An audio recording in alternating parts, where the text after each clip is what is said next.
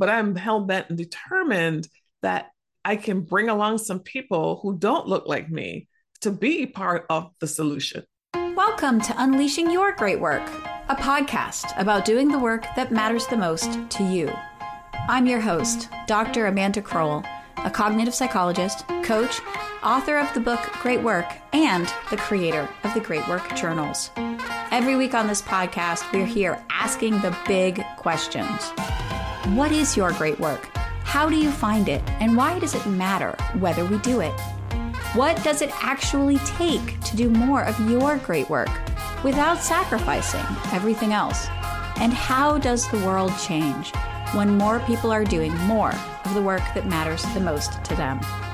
Stay tuned for answers to these questions and so much more. Gina's book, Leading Inclusion, was one of my favorite books of 2022. It is well written, insightful, and very practically useful. And yet, despite reading and loving her book, when we recorded this interview, I was still very surprised at how tactical and hopeful she is about what's possible. In the United States, we have always lived with the history and the realities of racism. Whether we have lived with it as an active part of our life or have had the privilege to ignore it and deny it, it has shaped our understanding of our country and each other. As Gina says in this interview, racism has always been a loaded, hot-button, triggering topic to discuss, and it never gets any smaller. Nothing about it feels like it's ever truly resolved or soothed or healed. And this can cause leaders of any kind, whether we're talking about organizational leaders, political leaders, or even thought leaders, to just flatly avoid talking about it. And while that as a strategy has worked for the last 50 years, as issues around race have flared up and then went out and flared up and went out, it simply isn't working anymore. The experience of organizations post the summer of 2020 is that workers are saying enough is enough. We want organizations that are inclusive and equitable. And so the avoidance strategy that has worked to navigate this issue is emerging now as the real problem. Fortunately for all of us, Gina has taken the time to think deeply about how to open the door to these important conversations. Who is Gina Cox, you ask? Well, Dr. Gina Cox is an organizational psychologist, an executive coach, and the author of the book Leading Inclusion. It is already an award-winning guidebook for corporate leaders who want to build inclusive organizations from the top down. Before this, Gina was at IBM and Perceptyx, and Gina has advised leaders in Fortune 500 and other large global companies to build psychologically healthy and engaging organizational cultures that drive business outcomes. Let's welcome Gina to the podcast. Welcome to the podcast, Gina. Oh, it's so exciting to be here, Amanda. I, first of all, just want to say that your book is one of my favorite books that came out this year. It's so needed and so important. So I just want to thank you for taking the time to write that, because it's no easy feat to write a book, especially one so personally meaningful. So thank you. Oh, wow. Well, thank you. Because, the book came out October 11, and it's still so early that whenever someone says that they've read my book, I get like, are they going to say something good? What are they going to say? And then they say something good. And I go, because it's like a baby for sure. It's like, all of my hopes and dreams and aspirations for how I want to change the world are bound up in this book. And I am just delighted whenever one person says they got it, they understood. Yes, absolutely. Well, why don't we start with you giving us just an relative to the book, but also your larger journey. Tell us just a little bit about your great work. Well, my great work is indeed great, just like everybody else's, because we all want good things to happen in the world. And what I really want is I want workplaces to be so great that it would be easy for anybody to show up in any workplace and have a wonderful, positive experience where they can thrive, as they're doing their jobs. They can feel like they can feel comfort, and I call it, or even ease as they're doing it, so that they aren't things that get in the way. So that's what I aspire to have for the world. And I think about my daughter and my daughter's daughters that she doesn't yet have, about the next generations and how we kind of all instinctively know that things could be better. And Yeah. we know that in the broader community too, not just in the workplace. So I wrote a book that is really for business leaders who want to build inclusive organizations, but are maybe a little unsure about how to go about that, or maybe a little disappointed that the things they've tried so far haven't generated, significant outcomes. Or haven't, a lot. One of the things I've learned over the last couple of years, is that sometimes leaders aren't focused on this issue because they're afraid of stepping into a landmine. They would Mm. rather do maybe a little bit or nothing than run the risk of doing something that people think is not good or whatever. So I want to make workplaces better. Yeah.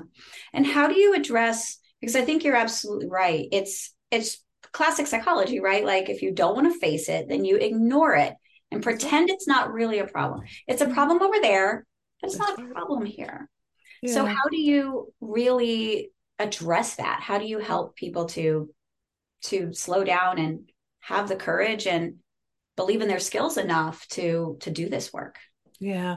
Well, it does require some sort of an education process that isn't obvious, because, it's sort of a little sad to discover as you are working on something like this and you try to really get to what is the root cause. Yeah. And there are two root causes of that. One, of course, of either the hesitation or the lack of effort. Part of it is just our overall society, and how we think about these issues, that they're like an elephant in the room every time. It Mm, never seems to get any smaller. It's yeah. also taboo and bound up with history and Mhm. tradition and power and all these things, that it's almost like, oh my gosh, this is too big. I don't even want to touch it. It might be hot. So there's Mhm. that. And of course, there's just the other root cause issue that I have really landed upon, is that it's the way we train our leaders. Mm. You can go get an MBA from the fanciest school, and they're going to teach you about operations research and finance and marketing and sales. And in the human part, they'll call it soft skills. It'll be a Mm. teeny weeny little optional thing. You don't even have to do it traditionally. Mhm. And so you come out and you're going to be running a big enterprise, and you really haven't developed skills that are, I would call, human leadership skills. Yeah. You think you can run an enterprise because you're only focused on these levers. And then Mm. you have these humans that actually ideate, create, Mhm. distribute, sell. I mean, deliver directly to your customers and clients, and you don't really understand anything about that aspect of the business. It's not human centered. So I try to talk about these issues, first of all, by saying something that's true for me. I don't believe in diversity and inclusion. And Mm. that's like, what? I don't believe in it. I just do not believe there is such a thing. It's a sort of a contrived idea to Okay. take an issue that we think of as an elephant, put it in a box, and push it over to the side, hopefully to make it smaller.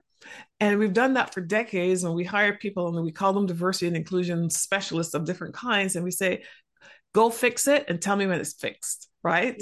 Mhm. So I don't believe in that.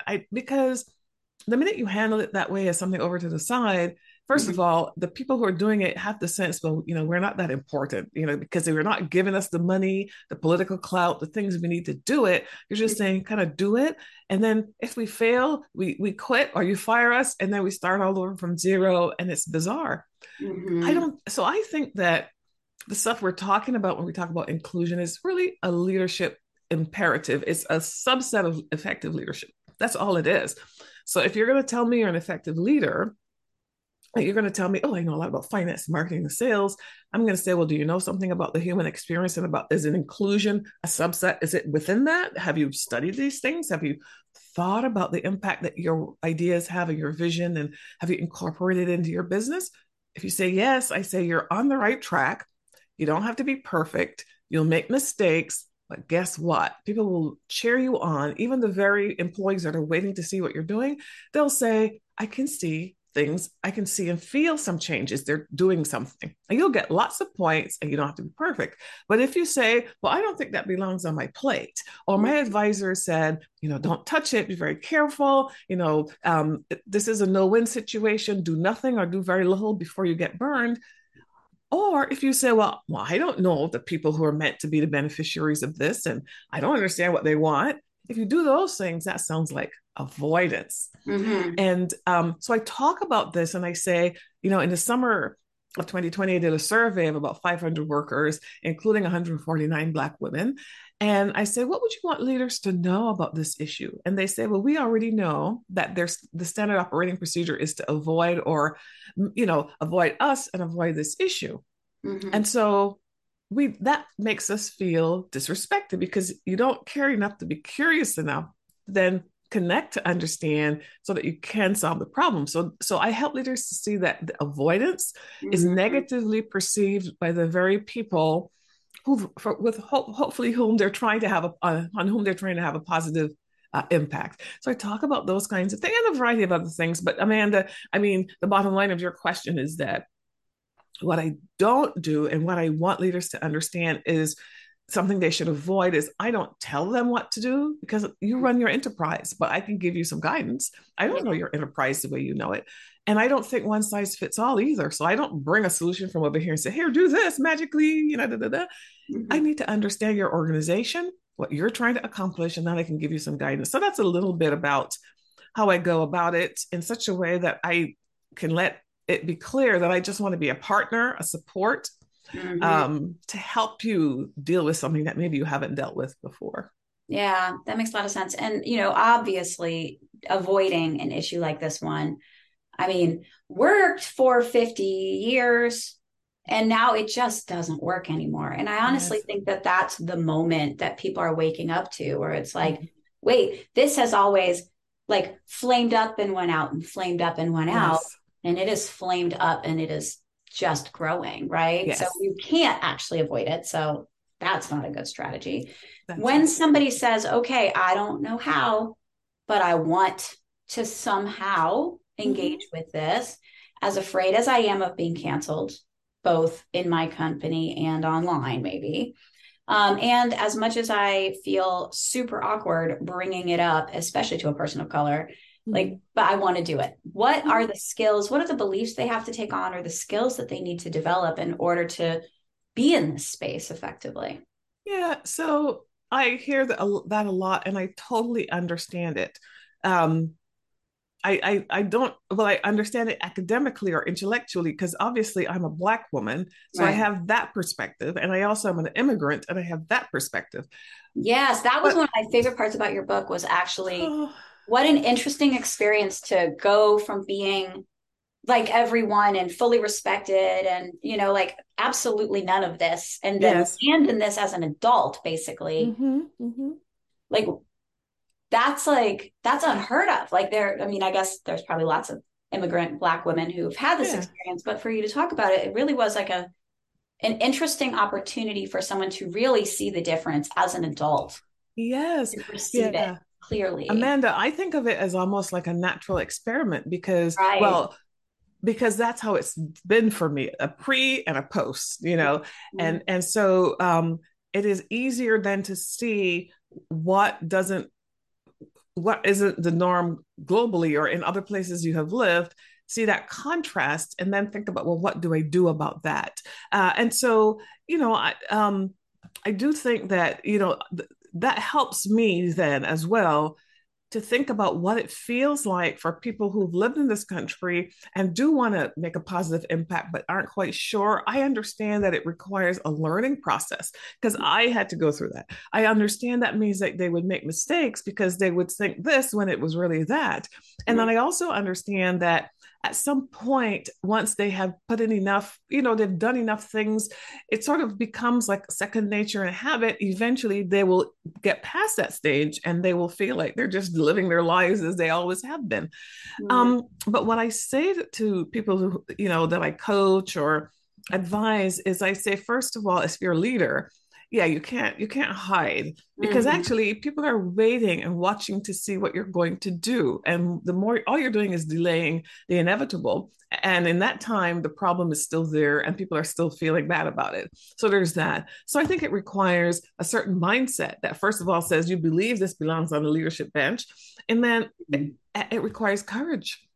Yeah. Because what I see as the hindrances, apart from the ones I've talked about before, is that often you could have a C-suite, you could have, senior level managers at a VP level or whatever, people on a board who are saying, we're not going to do this. This is not our thing. Let somebody else deal with it. It's not for us. We don't need to deal with it.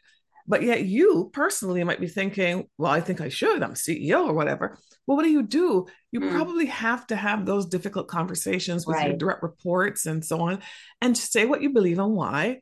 And you know what? There might actually be some people in your organization who shouldn't be in those roles where they have impact over 1,000 people that they don't respect.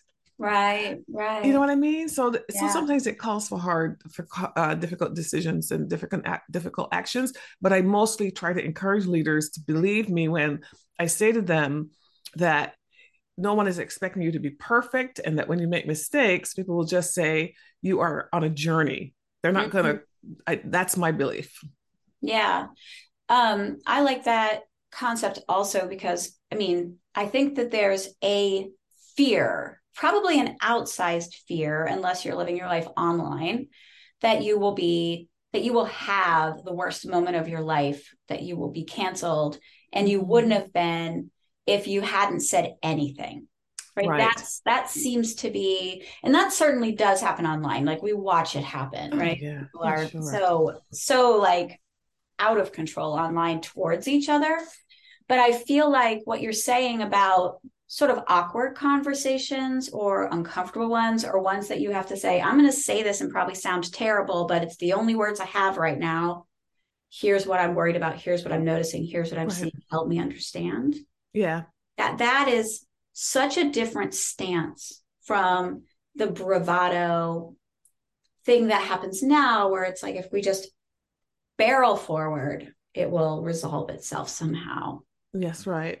And I tell people who look like me, that this is a two-way street. Okay, so we all know the horrible history, and we might even be having negative experiences today, as I have had but ultimately, I believe that the way that humans solve problems is always together with an agreement that this is the challenge we're going after. We want to find solutions for it. And sometimes I see a lot of grandstanding on both sides of this conversation, right? I'm anti-grandstanding. If I'm anti anything, it's grandstanding. I am for, let's be thoughtful, and let's also give one another the grace to know all of us are going to make mistakes about this, because there is no perfect answer that anybody has that I know of. I do have a script. I call it a starting script, which, by the way, I'll mention for your listeners at the end again. But I do have a little starting script that I say that reminds people that, okay, let's agree that difficult conversations are part of this journey. We're going to all find ourselves in them, or we might need to initiate them. Well, what would you say? I think people sometimes I say, let's talk about that. Let's work through that. And when I have these conversations with people and they figure out, well, I could say this or that, at least they feel like they have a way forward. Yeah. And they know how. That's great. Yeah. Any kind of shared language where really what it does is, if you say it enough times, people immediately understand, like, oh, we're entering into a space where we all have to sit up, pay attention, not over assume, not attack, give people the grace to say it and fix it or whatever. I like that. Right. You're saying you have some kind of thing that people can download from your website. Yeah, from ginacox.com/script. Love it. We'll stick it out in the show notes for sure. Yeah, but it's not even anything. It's just, in fact, I intentionally keep it simple, because what I want people to recognize is that this is just language and connection and communication. So, for example, if I were having something happen to me that at this point in my life that I wanted to then say to somebody, to let them know that I would wish that they would change something, I would say to that person, would you mind, always one-on-one, would you mind if we, maybe had a few minutes that we could talk and whatever? And most people would say yes. And then I would say, you probably don't realize it, but when you did X, or when X happened, here's the impact it had on me, or here's the impact it had on my colleagues or on my family, or whatever that it is, right? That you care about this causing you this angst. And first of all, I would never do it in the moment, because humans were not good in the moment on emotional issues. True. We need a little distance, a little time. So by the time 2 days now we have the meeting, I would be able to say, You probably don't realize it. Da, da, da. Most reasonable people in response to that would say, oh my gosh, I had Mm-hmm. no idea. I Mm-hmm. did not intend to do that. Or they might even say, oh, I need to think about that. Now, some people will say, well, no, they'll get defensive and Right. they'll Why are you say, overreacting? Right. why are you overacting? I never said that. I never meant that. I think you're blowing this out of proportion. They'll go down that path. Either path, and there could be a third path and a fourth path, but anticipating all the paths and then deciding what will you do in response to that, where you keep the upper hand, meaning the hand of civility, the hand of Mm-hmm. respect that you want to get back, and also the hand of solution focused, a solution Yeah. focused hand. You would say, you might say, the person might say, well, gosh, I didn't intend that at all. I say, well, I didn't think you did, but now you're starting a conversation where likely what you can then say is, the person might even say, well, what do you think I could do differently? Mm-hmm. Most people would say that. Well, what do you think I could, if they're on that path? The ones that are more defensive and say, well, you're making a mountain out of a molehill and I don't know what you're talking about. Yeah. Then what you probably have to do in those situations is just give that person a little time, because what Mm-hmm. you've been processing this for 3 days and stewing Right. about it, Mm-hmm. they're hearing it in the moment for the first time. So you do probably want to give them that emotional time to think. So you might say to that person, I understand why you might not, be seeing it my way or something, but would you mind if maybe we can talk about this next Tuesday at 3 o'clock or whenever you Yeah. want to? Is that okay with you? Do you have some time we can talk about it next week? And what you're really doing is just giving them some time to think about what you said. Because Yeah. if you force them in a moment to give you a reaction, it's likely to be negative just because they're humans. Right. Because Right. that's how, you know what I mean? That's what human. Mm-hmm. Anyway, so the script is very simple. It's that kind of thing, but it is intended to encourage people to think about what they would say and what they would do, because that is actually, I think, what stops people from saying or doing anything. It's not knowing Right. what Because you to just don't know say. how to start. Yeah. Exactly. Exactly. Well, you said, well, it's just language, it's just connection and relationship. And I think that what you said there is like, it's just the best of humankind. Because Mhm. what do we really, as a species or as a people or as a society or whatever, however you want to describe that, what do we most need to get back to? We need to get back to connection, where it's like, you're a human, I'm a human. I want you to be healthy and happy. You want me to be That's healthy right. and happy. How That's can we right. just have a relationship where there's respect and differences of opinion that we can talk about? And Right. language, of course, is the way to do that. And then we're in relationship with each other as opposed Mhm. to in a polarized sort of positional standoff Yes. about Yeah. everything. Which is why I have my there's an acronym in my book, a model called REDI, REDI, and the R, it's respect, equity, diversity, and inclusion. But the R stands for respect. And I say put respect first. Because even in your response just now, I bet you didn't notice it, but you used the word respect when you were Yeah. describing that nirvana, right? Yeah. That's what all humans do, that Mm-hmm. word. So instead of using a word like belonging, which is much more contrived and what does it really mean and how do I man, I like the word respect because we all know what it is. We know we're getting it. We know what it feels like. We know what's getting in the way. We know what we want the person to do differently. We can talk about this thing. So I talk about respect more than anything else. And I say, yes, because what respect means is I show up as a human and I automatically get it. There's no looking down your nose, Mm. making a weird face, whatever. There's just that human that shows up, right? And you don't give them that on the basis of their rank or, anything. You just give it to them because they're human. That's it. Right. Yeah, that's so great.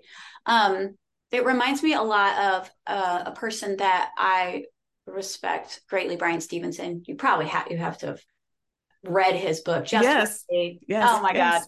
that Mhm. book changed my life. And the thing that I think about the most from that book is the argument that if you get proximate, like if you just get close, and I found that even when we're sitting in the same room with someone and we're on a team with them and we're trying to do something together, we may still not be proximate to That's their right. human experience. And that makes it almost impossible to treat them with respect. Yeah, yeah. Even if they're just like you, even if it's another like white woman, I'm a white woman and it's another white Sure, woman, sure. if we're not truly proximate and honest and like, I don't know, like respectful and ask questions and curious and that kind of stuff, we're still not proximate to each other's experience. It's a point of view for sure. And some people do it naturally. And you can, and in our society, they get extra points for being sort of outgoing and the person who brings the team together, and great for them. But most people aren't built that way. And most people would rather avoid the risk of something going south than, as we just said earlier, than to be the initiator. But, I over because I'm an introvert. I came out as an introvert many years ago to myself. Yeah, the coming out experience. Yeah, because, and I say it that way on purpose, because I realize that I realize how people experience me. And I know that when people experience an introvert, often they misinterpret the quiet for aloofness, as an example, right? So when I figured that out and it was working against me, then I figured out how to counter that. Well, in life, then I could say, well, I'm an introvert. I'm just going to be an introvert. And if people just don't want to deal, they just have to deal with me as an introvert. I could say that. I am who I am. And it is true. But here's the thing. I'm working in an enterprise, in a business. I need to influence people. I need to get things done with them, right? So do the math. What makes the most sense? So I just say, okay, I'm an introvert. You have to take me as I am.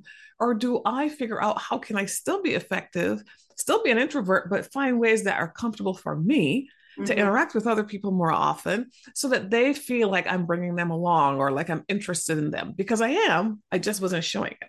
Yeah. So I learned how to do it. It's similar in a way because, of course, race and ethnicity and gender are things that you can't change. And clearly they're not trivial things. But the truth is that there are some things that all of us can do, to make it a little bit easier. And the one thing that I say this to my daughter, I said, and my daughter is lucky because she's had the opportunity in school and different places to be around a variety of people. But I think that separating ourselves from other people on any basis, including socioeconomic, usually doesn't result in a good outcome. That's right. Yeah, it's very difficult to get past that again. So look for ways to connect. I tell a story in the book about the guy down the street who had a flag I didn't understand. And I had a, I've come to learn, by the way, that the flag I had in my yard, which I still have, which is like a peace sign and an LGBTQ plus flag and a heart and everything. It says, hate has no home here. Yeah. And now I hear that people say people who put signs like that are signaling virtue. We are phony because we're trying to tell the world we're good. We're just good people, so we have a good flag. And I think that's the weirdest thing, because if you attempt to put good vibes out, I thought you would get good vibes back, but it doesn't necessarily work. But my point is that we have to look for the connection. So finally, one day, I kept looking at this flag and I said, oh, I bet that guy and I have nothing in common. And then one day I finally went and asked him about his flag, and we talked. And, the bottom line is we wave now when we see each other. Right. It's not a big deal, but I feel much better waving at him than not waving at him or having him wave at me. Right? Just a small connection. Well, and I think that the problem, like the difference, the opposite of getting proximate is just reading people's signals. Yes. Right. Oh, I see your Democrat sign in your yard, and we have a during whatever Gay Pride Month, we have like an American flag that's in like a rainbow of colors or whatever. So we're signaling away over here too. Yes. And yet, like if that's the only interaction, and it isn't, let's talk about it, and you've got a different flag and you've got a regular American flag, and like whatever, if we're not in relationship around our signals, then it is the opposite of being proximate. It really is. And in fact, it absolutely is. It's almost better to have no signal, because you still have you have to find a way to get to the other side. You got to have a connection. Yeah, to have the connection. So I say curiosity, connection, are what generate comfort and ease. And I think we all want the comfort and ease. I think we would all prefer to be able to just sit in the room, feel comfortable, do our jobs, make eye contact, crack a joke, do whatever, and just be like, that's what we would want. And I mean, not to be a capitalist about it, but if you have ease, then you're going to make more money. Your team's going to work better. You're going to be able to hire people. They're really expensive to rehire. It's just better for everyone, actually. It is. But again, who's going to save us from ourselves is going to be Generation Z to some extent. I'm putting all my pressure and all my hopes on. But for real, I do think younger people, it's strange because they didn't learn it from us. Well, maybe they didn't necessarily learn this from their parents. They learned this in some other way. The value of community, the importance of thinking about the future. I think that, unfortunately, the climate change challenges are so evident to younger people who say, well, wait, you're not doing anything. Right. Are you seeing the same things I'm seeing, or are we living in a different world? And then they say, wait a minute, these older people are irrational. They're in denial. And then they go, well, if they're irrational and denial, we're the ones that are going to suffer for it.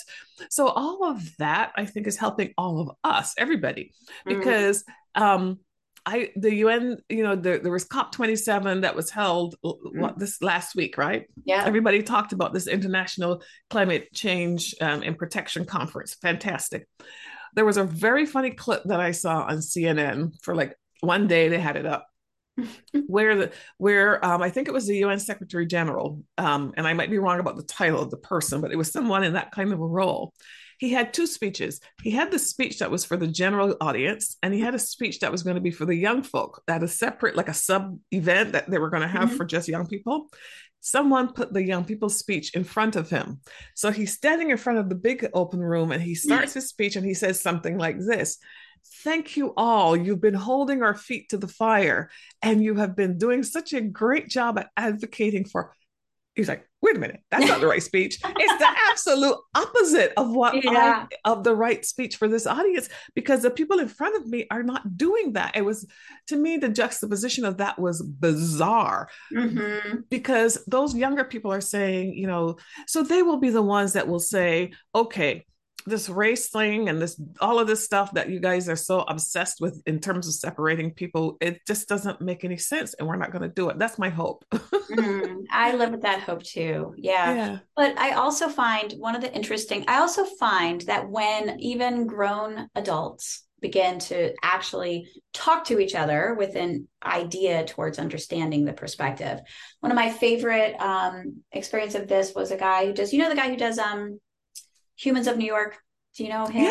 Yes. He went right after Trump was elected, he went to Michigan to talk to people in Michigan about it. And he's very humanizing. And you realize that really and truly, so much of what we want is exactly the same for exactly the same reasons. Yes. And if we really genuinely just spoke to each other, a lot of this stuff that's this constructed polarity would dissolve, because it's not really true. Yeah. And that's right. And we know the reason Humans of New York is so powerful is because when we read those stories, in fact, recently there was one that I read about this guy, very bizarre story. It came out this month, and this guy said, it was like a cold open. They just jumped right into the article, and this guy talked about he was like a surrogate dad, or whatever the right word is. And so he was impregnating many women, and his goal was to have like 60 children. I mean, he said these words in the article. It was very early on. Wow. And so everybody in the response was like, wait, what? What did he just say? There was no lead up. Did I miss something? And then the editors came into the feed, and they said, we need to remind you that at Humans of New York, in this work, we talk about ideas and we introduce you to people even when you don't agree with them. The whole point is for you to at least hear them out and hear what they have to say and why they say or what they're saying. And it doesn't mean you have to be like them. But the whole point of this is that we will have this automatic respect for this person and, whatever. But to your point, we felt it, even though the people reading Humans of New York, most of whom would be people like me who are relatively liberal in our views in the first place, I could almost automatically feel myself going, what an idiot. What does he want to do that for? And then I saw people I would never write that, but I saw people writing it. And then I was like, Gina, you say that you are not judging people. Why are you judging this guy? You don't know anything about him. You don't know why. Maybe he's got you don't know. So it's a human thing, but we all want the same thing, in that when we read Humans of New York, the stories that get the big responses and make us light up and we tell our friends about them are always about the little old lady who's 80 years old in a wheelchair, and yet she still dresses up and put on makeup and a wig and drives around in her wheelchair and talks about the good old day, whatever. It's like yeah, because you could see yourself, like you could Yeah. wish, You feel the so humanity of it. you feel it. Yeah. Exactly. Yeah. Well, and what I love about your work, it's sort of a softening, right? Like it's what we're asking is for a softening. Can we soften towards each other? Can we understand? Can we put in a script in place so we can get into the conversation? Can we give people a little grace with some time if their reaction is immediately defensive? Like, what are the processes that we can put into place so that we can begin to get back in relationship with each other, even That's right. about this? Yeah. And even, even with my book, I know, and the cover and all the decisions that I made on purpose to make it clear to people that my goal was to open a dialogue, not to close it. I realize that not everybody agrees with that point of view, right? There are people who feel like you should go into this work with a very strident perspective. And in fact, I even hear some people using the word justice in conversations. And the word justice to me is a word, well, the word itself is just over it, not that there shouldn't be justice. It's a valid word, but in a work and business context where what you're really trying to do is you have to get people to come together to do something. I think all it does is it puts up a wall. Yeah. So I do have a point of view, and my point of view is that it is possible for us to come together. And it doesn't mean that I don't still have bad experiences, or that I'm not realistic about the fact that I have a lot of privilege by virtue of my education and my training and so many things about me that give me advantages, that there are many other people who don't have those experiences, and who knows what their lives are like. So I don't have rose-colored glasses on about this. And when somebody tells me a horrible story, I lament and I empathize, and we talk about it, but I am always trying to figure out how can we get to the other side. Yeah. Trying to anyway. Yeah, me too. I think that the thing I think about a lot is the gay, lesbian, the LGBTQ alliance idea, right? So when I was growing up in the 90s, it was very much a us and them kind of thing. The idea of being a gay ally was like new, right? Yeah. But over time, over the course of maybe 15, 20 years, it became to be this joyous thing where if you were they called them friends of the family when I first started hearing about it. Like if you were a friend of the family and on board, and you were allowed to, fly the flags and stand up for it, and you were welcomed into that community, even though it was people like me, heterosexual, kind of straight people who were causing the oppression. And I wonder if there's a way for us to get to where a white person with a lot of enthusiasm for race equality and race relations, or like whatever the right words are now, to be kind of joyously in that. Because I find that one of the things that people I talk to worry about is that we won't be allowed to. We'll do it wrong. We're not really on the team. You're an oppressor, even if you don't think you are. Like, so I wonder, like, that's what I hope for. I feel like that's sort of like a base camp one. Can we come together? Can we be on the same team? Can we name a team that we can all be on, that is a starting point that allows us to heal individually and collectively? Right. And certainly I believe that we can. And I also think it requires intentionality, because I do think that there are people in this country whose job every morning when they wake up is to say, how do I keep dividing people? I'm not 100% sure I know. Well, sometimes it's political gain, and I see it very clearly. That I'm not even talking about those people. Right. I'm just talking about people who, either because they've been so badly hurt and have known no other experience than that, they cannot imagine that a person of another race could be an ally. There are some people who truly can't believe it because they've never had that positive experience. And I talk a lot in my book about history and about social segregation, because I don't think you can understand how we got here without understanding that. So there are people in this country who have been so segregated and have not been part of the great whatever American adventure. They've just been, there's all of that. But then there are people who feel like their job is to take those people, put them in a ball and use them against another group. And so, yes, all of that is real. And all I can say, because I don't know the answer, I know you're not asking me to speak, I don't know the answer, except what I do know is think of this as a one-to-one problem. In other words, when I walk into the grocery store, when I walk into the drugstore, when I go into a school, I can't have my guard up all the time. I have to be willing to look in somebody else's eyes. I have to be willing to be receptive to that. I don't think that's easy, but I do think it's at the one-to-one level. I don't think anybody, so you have to, your heart or whatever it is in your human body that enables you to do that, you have to leave some space for that to happen.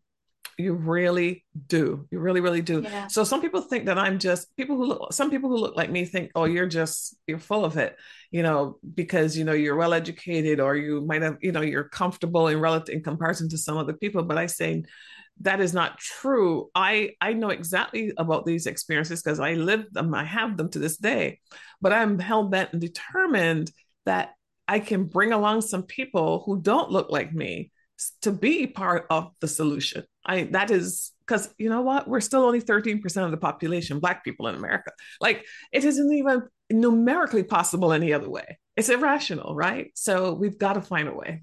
Yeah.